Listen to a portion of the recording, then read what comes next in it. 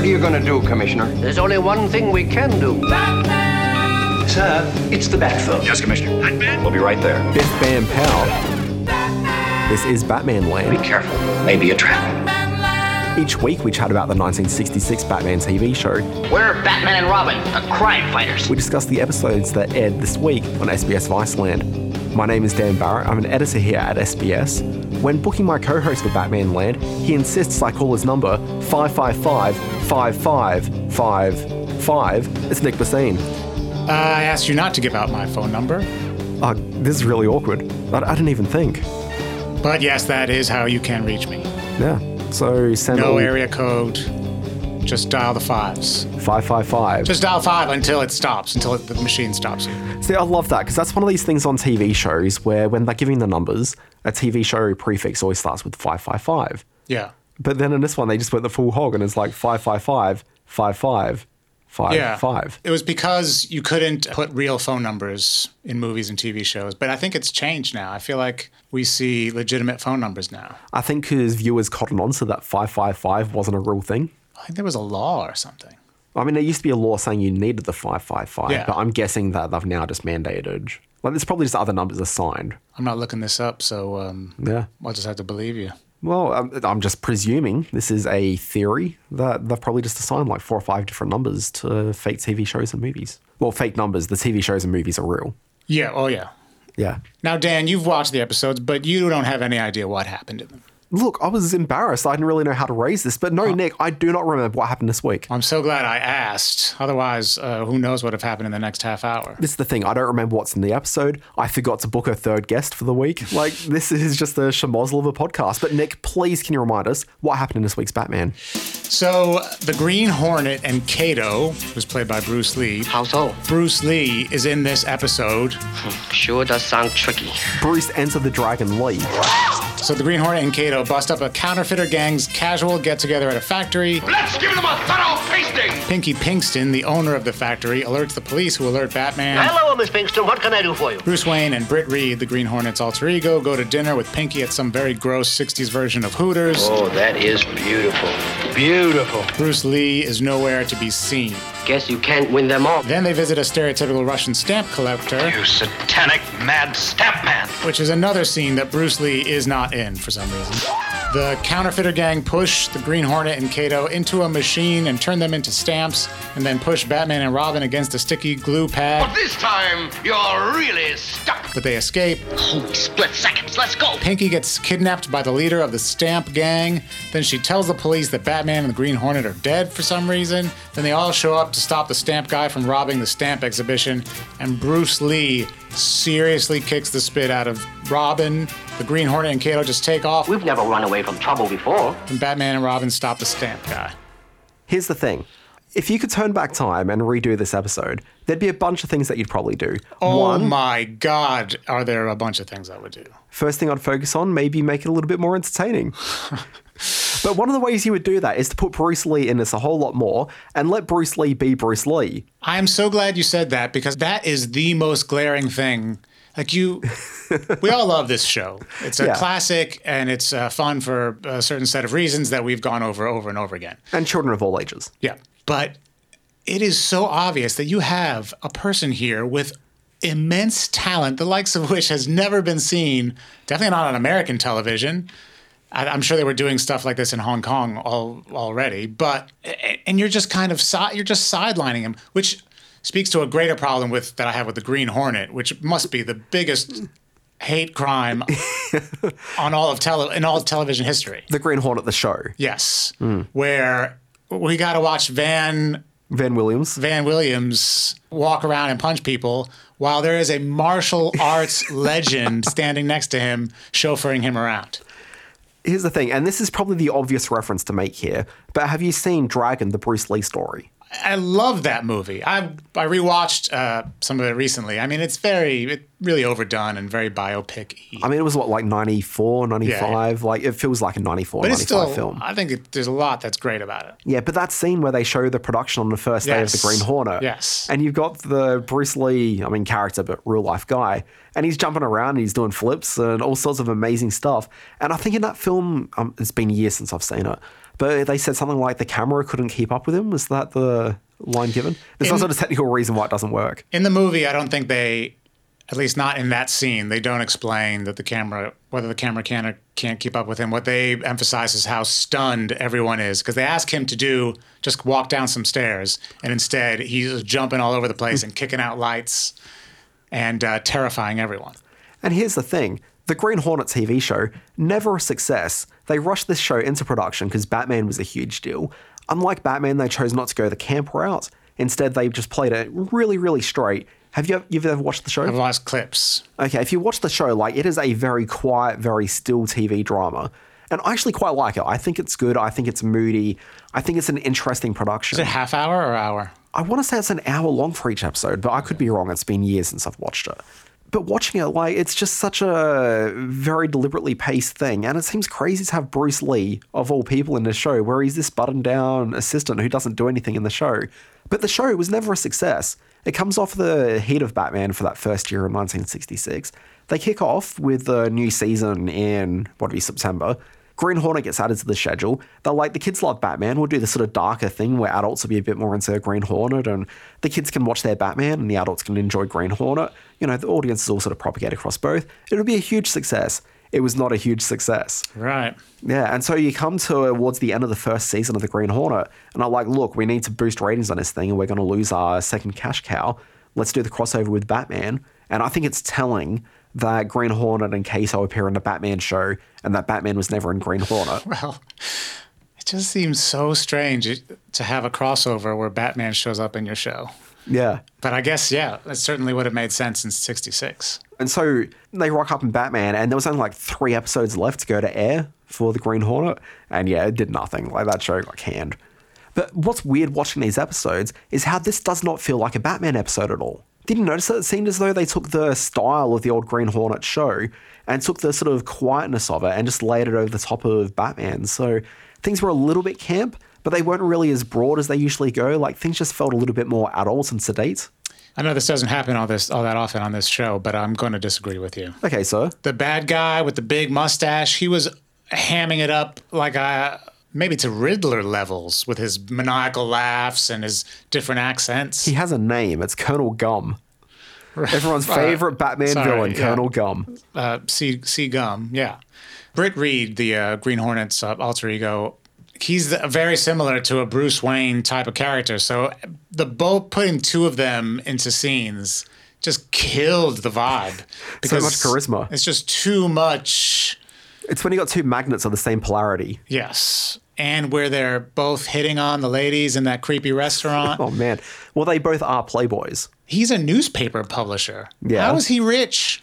Oh, he's like a Hearst type it's like the 1960s newspaper publisher. And he was in town with all the other newspaper publishers for the newspaper publisher convention. Oh, boy. What a time. Can you imagine a newspaper publisher convention being held now in 2018? There'd be like 3 guys there. Poor bastards. I spent a lot of the episode mystified by, A, why isn't Bruce Lee playing Batman? And why isn't Bruce Lee just in this show the whole time? And B, who cares about the Green Hornet? Why did they make that movie in 2011? Why? I understand for a hero in the 30s, but I don't understand how it's lived this long. Well, I mean, the thing to realize is that it never really has lived that long. So if you think about they just made a movie about it. But if you think about that Seth Rogen film, that came and died with complete indifference from the world. There was no one coming to it saying, oh gosh, I've got to check out this Green Hornet movie. Every so often, a small publisher will come along with a line of Green Hornet comics, but they never last. It just comes and goes. These days, it's only really remembered as this weird adjunct for these Batman episodes more than anything else. What's it most famous for now? For starting Bruce Lee's Hollywood career? I would say, the actual show? Or just the character generally? The character. I think these days it's probably remembered as that Seth Rogen movie more than anything else. Okay. But I mean, the only vitality that the character has is really from the Batman show as far as a broader pop culture perspective goes. But the radio serial back in the day, that was hugely popular. The Green Hornet.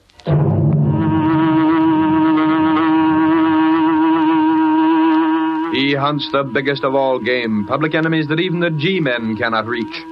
The Green Hornet. Which is why it led to the TV show and that kicked off. But do you know what the deal is with the character of the Green Hornet? And its relation to movie and radio serials? No, I don't. So, what's the name of the Green Hornet? What's his alter ego? Britt Reed. Britt Reed. Now, there was another popular radio serial of the time called The Lone Ranger. Of course. The main guy in that, you never found out his first name, but his name was Reed. A fiery horse with the speed of light, a cloud of dust, and a hearty hi-yo Silver, the Lone Ranger. Of course. So apparently his nephew was Dan Reed, and Dan Reed's son is one Britt Reed. Oh my God. Yeah, the masks are the exact same. Yeah, same domino mask. And he's wearing a fedora instead of a cowboy hat, is that right? So it's like an updated version of the Lone Ranger. Oh, man. Now, I don't remember the deal with the Lone Ranger. Was it the same as with Green Hornet, where everyone thinks that he's a villain, but really it turns out that he's doing good things? Because my memory of the Lone Ranger is that he's just a man on the side of good. Yeah, I don't think there's any question about his goodness. I don't believe it. But I didn't know this about the Green Hornet, that some people think he's a criminal. Yeah. That's how he infiltrates the underworld. I knew that, and I knew that much like the Lone Ranger, both of them had a questionable assistance in terms of racial politics. Oh, God.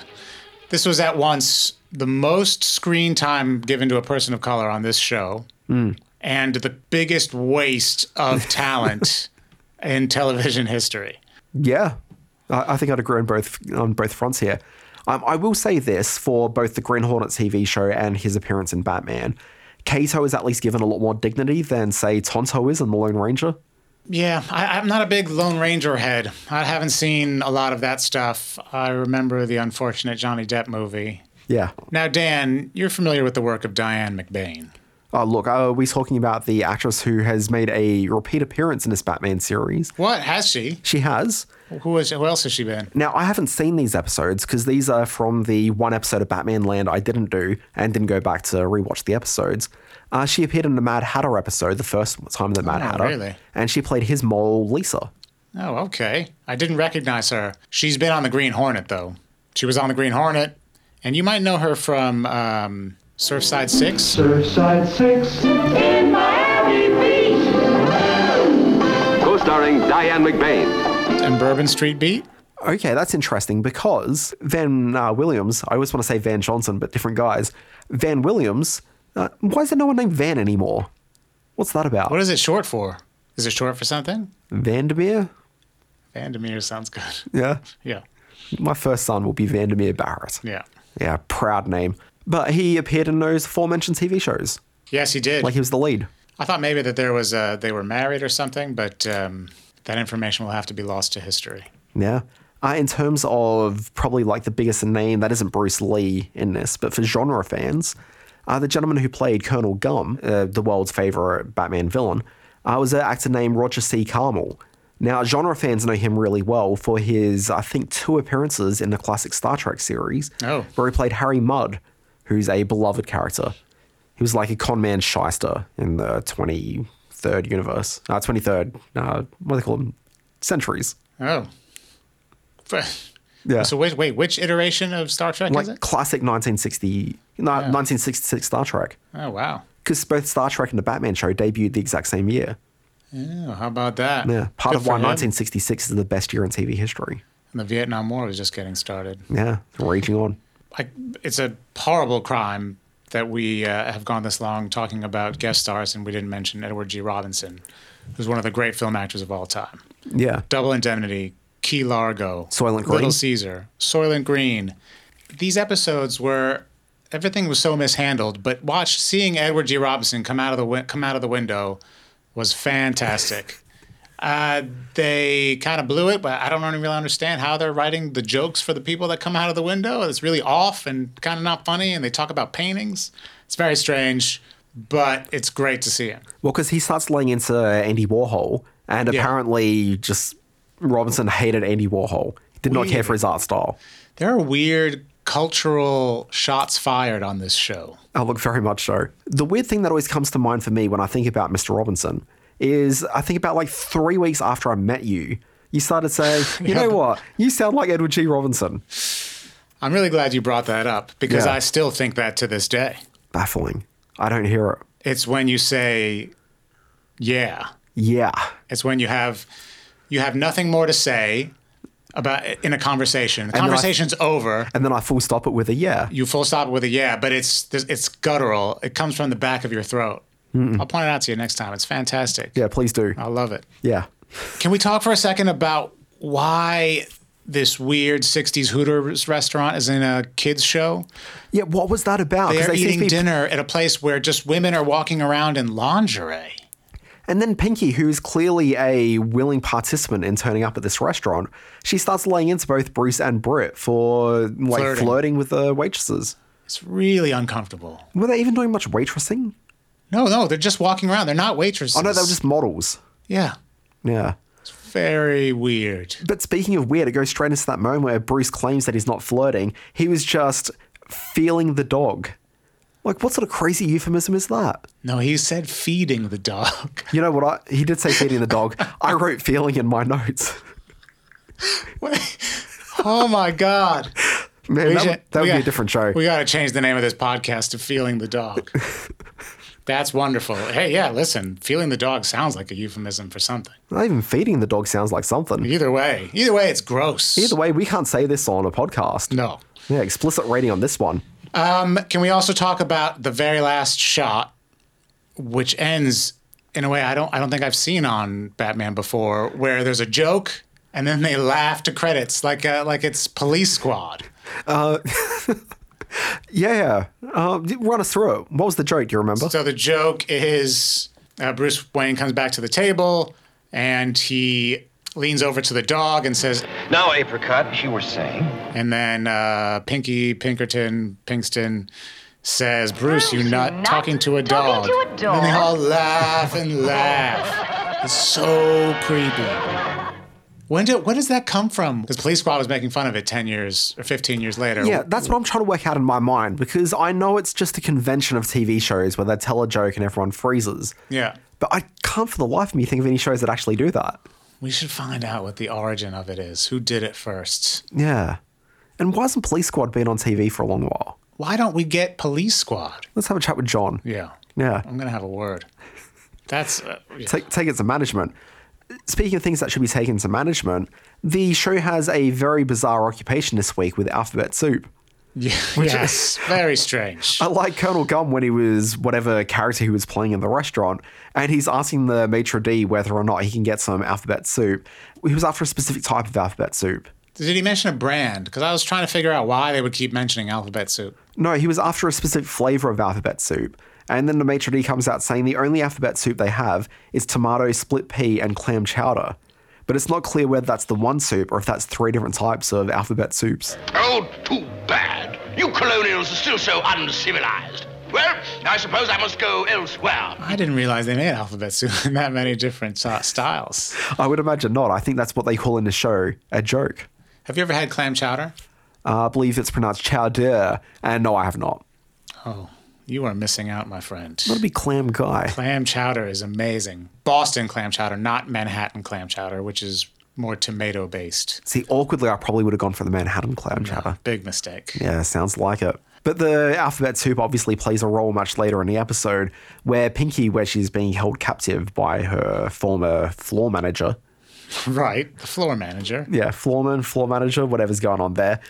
She ends up taking out all the J's, Q's, and Z's from the alphabet soup. And Batman, who thankfully has an alphabet soup back container on him, is able to work through it and find the hidden message. Do you think that this is more that Charles What's-His-Face, whoever wrote the episode, was just having an alphabet soup fixation that week? Or what possible reason could they have to use it as a plot point? Charles Hoffman was the writer, and I suspect that a lot of the set pieces that use in the show is people just sitting in their office looking around just trying to come up with an idea. Yeah, I love Lamp. Yeah. Who doesn't love Lamp? Something we probably need to talk about is rampant misogyny at work once more, where, I mean, first you got that models business, but then later in the episode with Aunt Harriet using her hair, like dryer, I think it must have been, and she managed to short-circuit all the electricals that affected the Batcave as well, and Batman and Robin couldn't use the Batcomputer. Did they yell at her about it? They didn't yell at her, but Batman does say, And so, because of a woman's vanity, a battle may be lost. Oh, my God. it's outrageous, isn't it? It's terrible. What did you think of the way the British Colonel Gum dressed up as that British guy called the Americans colonials? Felt awkward. Yeah, it was fun. Yeah. Can we get back to Bruce Lee for a moment? Let's. Okay, so there was this bit of trivia on IMDb, and I can't verify if it's true. It's IMDb trivia. So take this completely with a grain of salt, with the pre-analyzed noodle from the alphabet soup. Like, just treat it with complete, I don't think this is true. I can't believe that it's true. But apparently there was a lot of mirth on the set of this week's Batman installment, where apparently Burt Ward had been getting around talking about how good his karate skills were. Oh, please, bro. Apparently constantly bragging about it, and his skills not really quite there. But everyone kept on hearing about it. And in my mind, it's kind of a bit like Dirk Diggler and his friends in Boogie Nights when they start talking up his musical abilities and right. Yeah.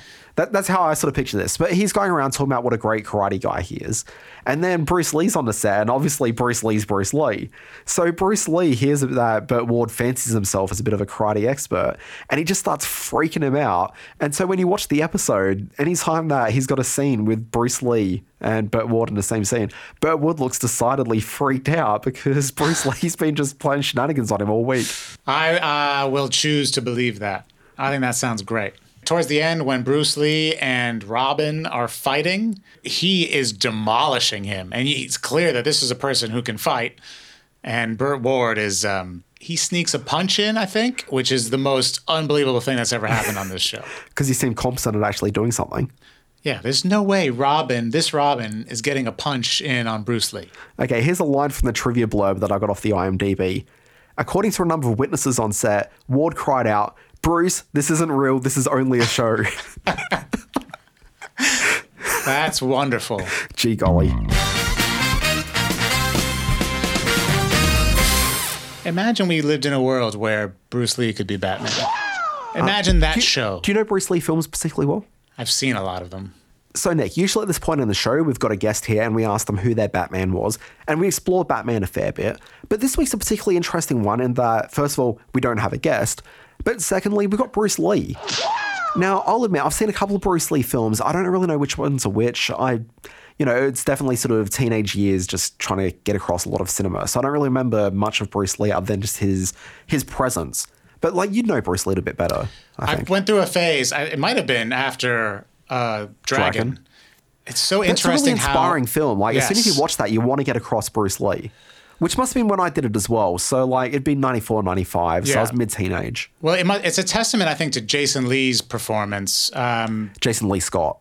Oh, Jason Lee Scott's performance. Because it would be quite a different film if it was Jason Lee. That's right. I would also watch that film. Oh, look, I'd totally watch that film, but only if he's dressed as Brody from Mallrats. Because he looks amazing. He's probably he's a little bit bigger than Bruce Lee was, but the way he moved and the way he fought, at least at the time, I totally bought into it. I think he probably overacts a bit in certain places, but that's to be expected. And also that combined with, when was The Crow out? I was about Brandon Lee's The Crow. Yeah, because that's when everybody started talking about Bruce Lee again then as well because of The Curse. So The Crow came out in 1994. And Dragon came out in 93. So yeah, I think was it's peak. around that time, peak Bruce Lee stuff. And so I watched Enter the Dragon, which is great. I love it. There's a part in it that I'll never forget where they're getting ready to go infiltrate this island with some team led by Bruce Lee. And they want to bring their guns. And Bruce Lee says, no guns. And it's very badass. He's also, if you're more into the Chinese Connection, is kind of a more maybe not authentic, but old school Hong Kong kung fu picture. And Game of Death is also really great. That's the one with Kareem Abdul-Jabbar in it. Doesn't sounds weird, but it's great. I need to check that out. That is firmly in my wheelhouse right there. And when I went to Hong Kong, there's an amazing statue of him out on the the boardwalk type of promenade. Yeah, you just feel how intense a performer he was, and what a big deal he meant to so many different people, and to, I mean, all the martial arts stuff that we see in movies now with that guy from The Matrix. I think he was influenced by Bruce Lee, wasn't he? Which Matrix guy? The choreographer. And the Crouching Tiger, Hidden Dragon guy. All of this stuff comes out. No, the choreographer, when... oh, boy. All of that stuff comes out of Bruce Lee, I believe. It's interesting you mentioned Hong Kong just because he was obviously huge in Hong Kong. Yeah. When the Green Hornet played over there, it was called the Kato Show. That's fantastic. That is fantastic. But it's just true. Yeah. The Green Hornet punching people is not as fun as Bruce Lee jumping around and doing big kicks. So, Nick, what lessons have you learned from the great man himself? And by the great man, obviously, I mean Britt Reed, the Green Hornet. So, this week I'm taking a lesson from Kato. Kung Fu is Kung Fu. It's not child's play. Look, that's an amazingly important lesson. Absolutely. I've heard that. I won't take it on board, though, and it's just going to do me harm at some point later in life. Yeah. My lesson this week, and this actually came from Robin of all people. And I feel embarrassed that I've learned something from Robin this week. He is a dunce. He's a dum-dum. But the week's lesson that I've taken away, there's no punctuation marks in alphabet soup. Wait, is that even true? I guess it is. There wouldn't be any periods or... No exclamation points. Nothing. Nah. Barely even a quotation mark. Well, that is something. Oh, it's something, all right. Hey, Nick, this is the end of another Batman Land. We've learned a lot. We've laughed. We've cried. We've been doing some kung fu kicks around the studio. We have. People, they can contact you on Twitter. How do they do that? I'm at Edward G. Robinson. Yeah. Edward G. Robinson fan at sbs.net. That's a lot of characters. Is there another Twitter handle at all? At Nick Bassine. You can reach me there too. Yeah, people can find me at the Dan Barrett. If you are on Twitter or your other social media platforms of choice, it's really like Facebook. Yep. Hashtag BatmanLand helps people chat about the show. We can follow the conversation. I hear that's how that works. Nick, we've got a couple of other podcasts around the place. Yeah. You're on one. It's called The Playlist. What happens there?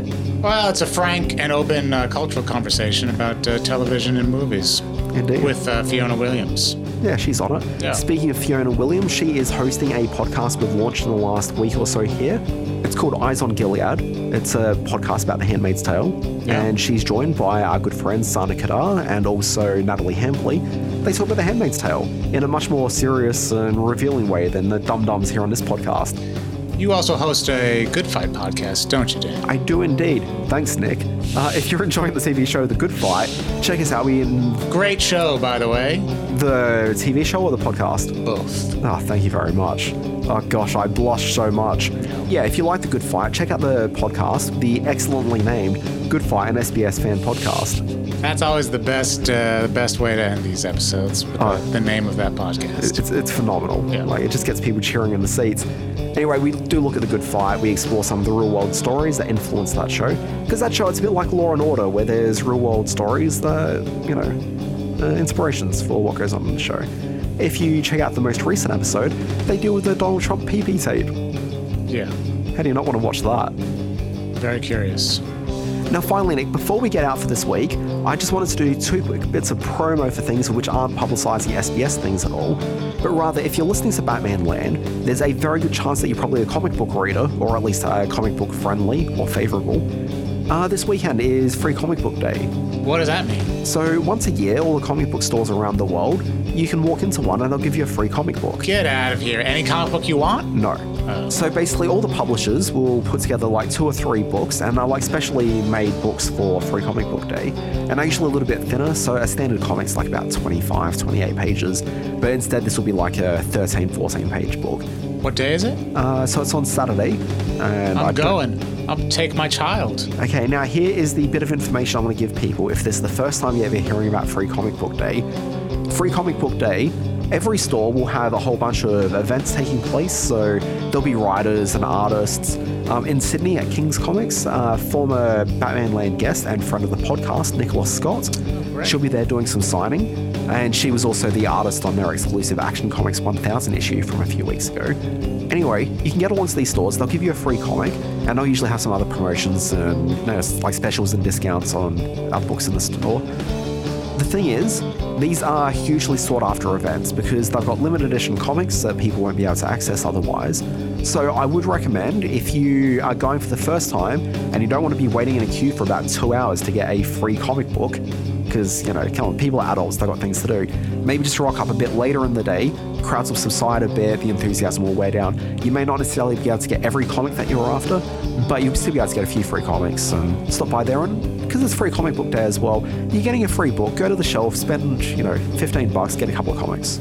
I think it's great that you do this for the comic book fans out there. Look, I do what I can.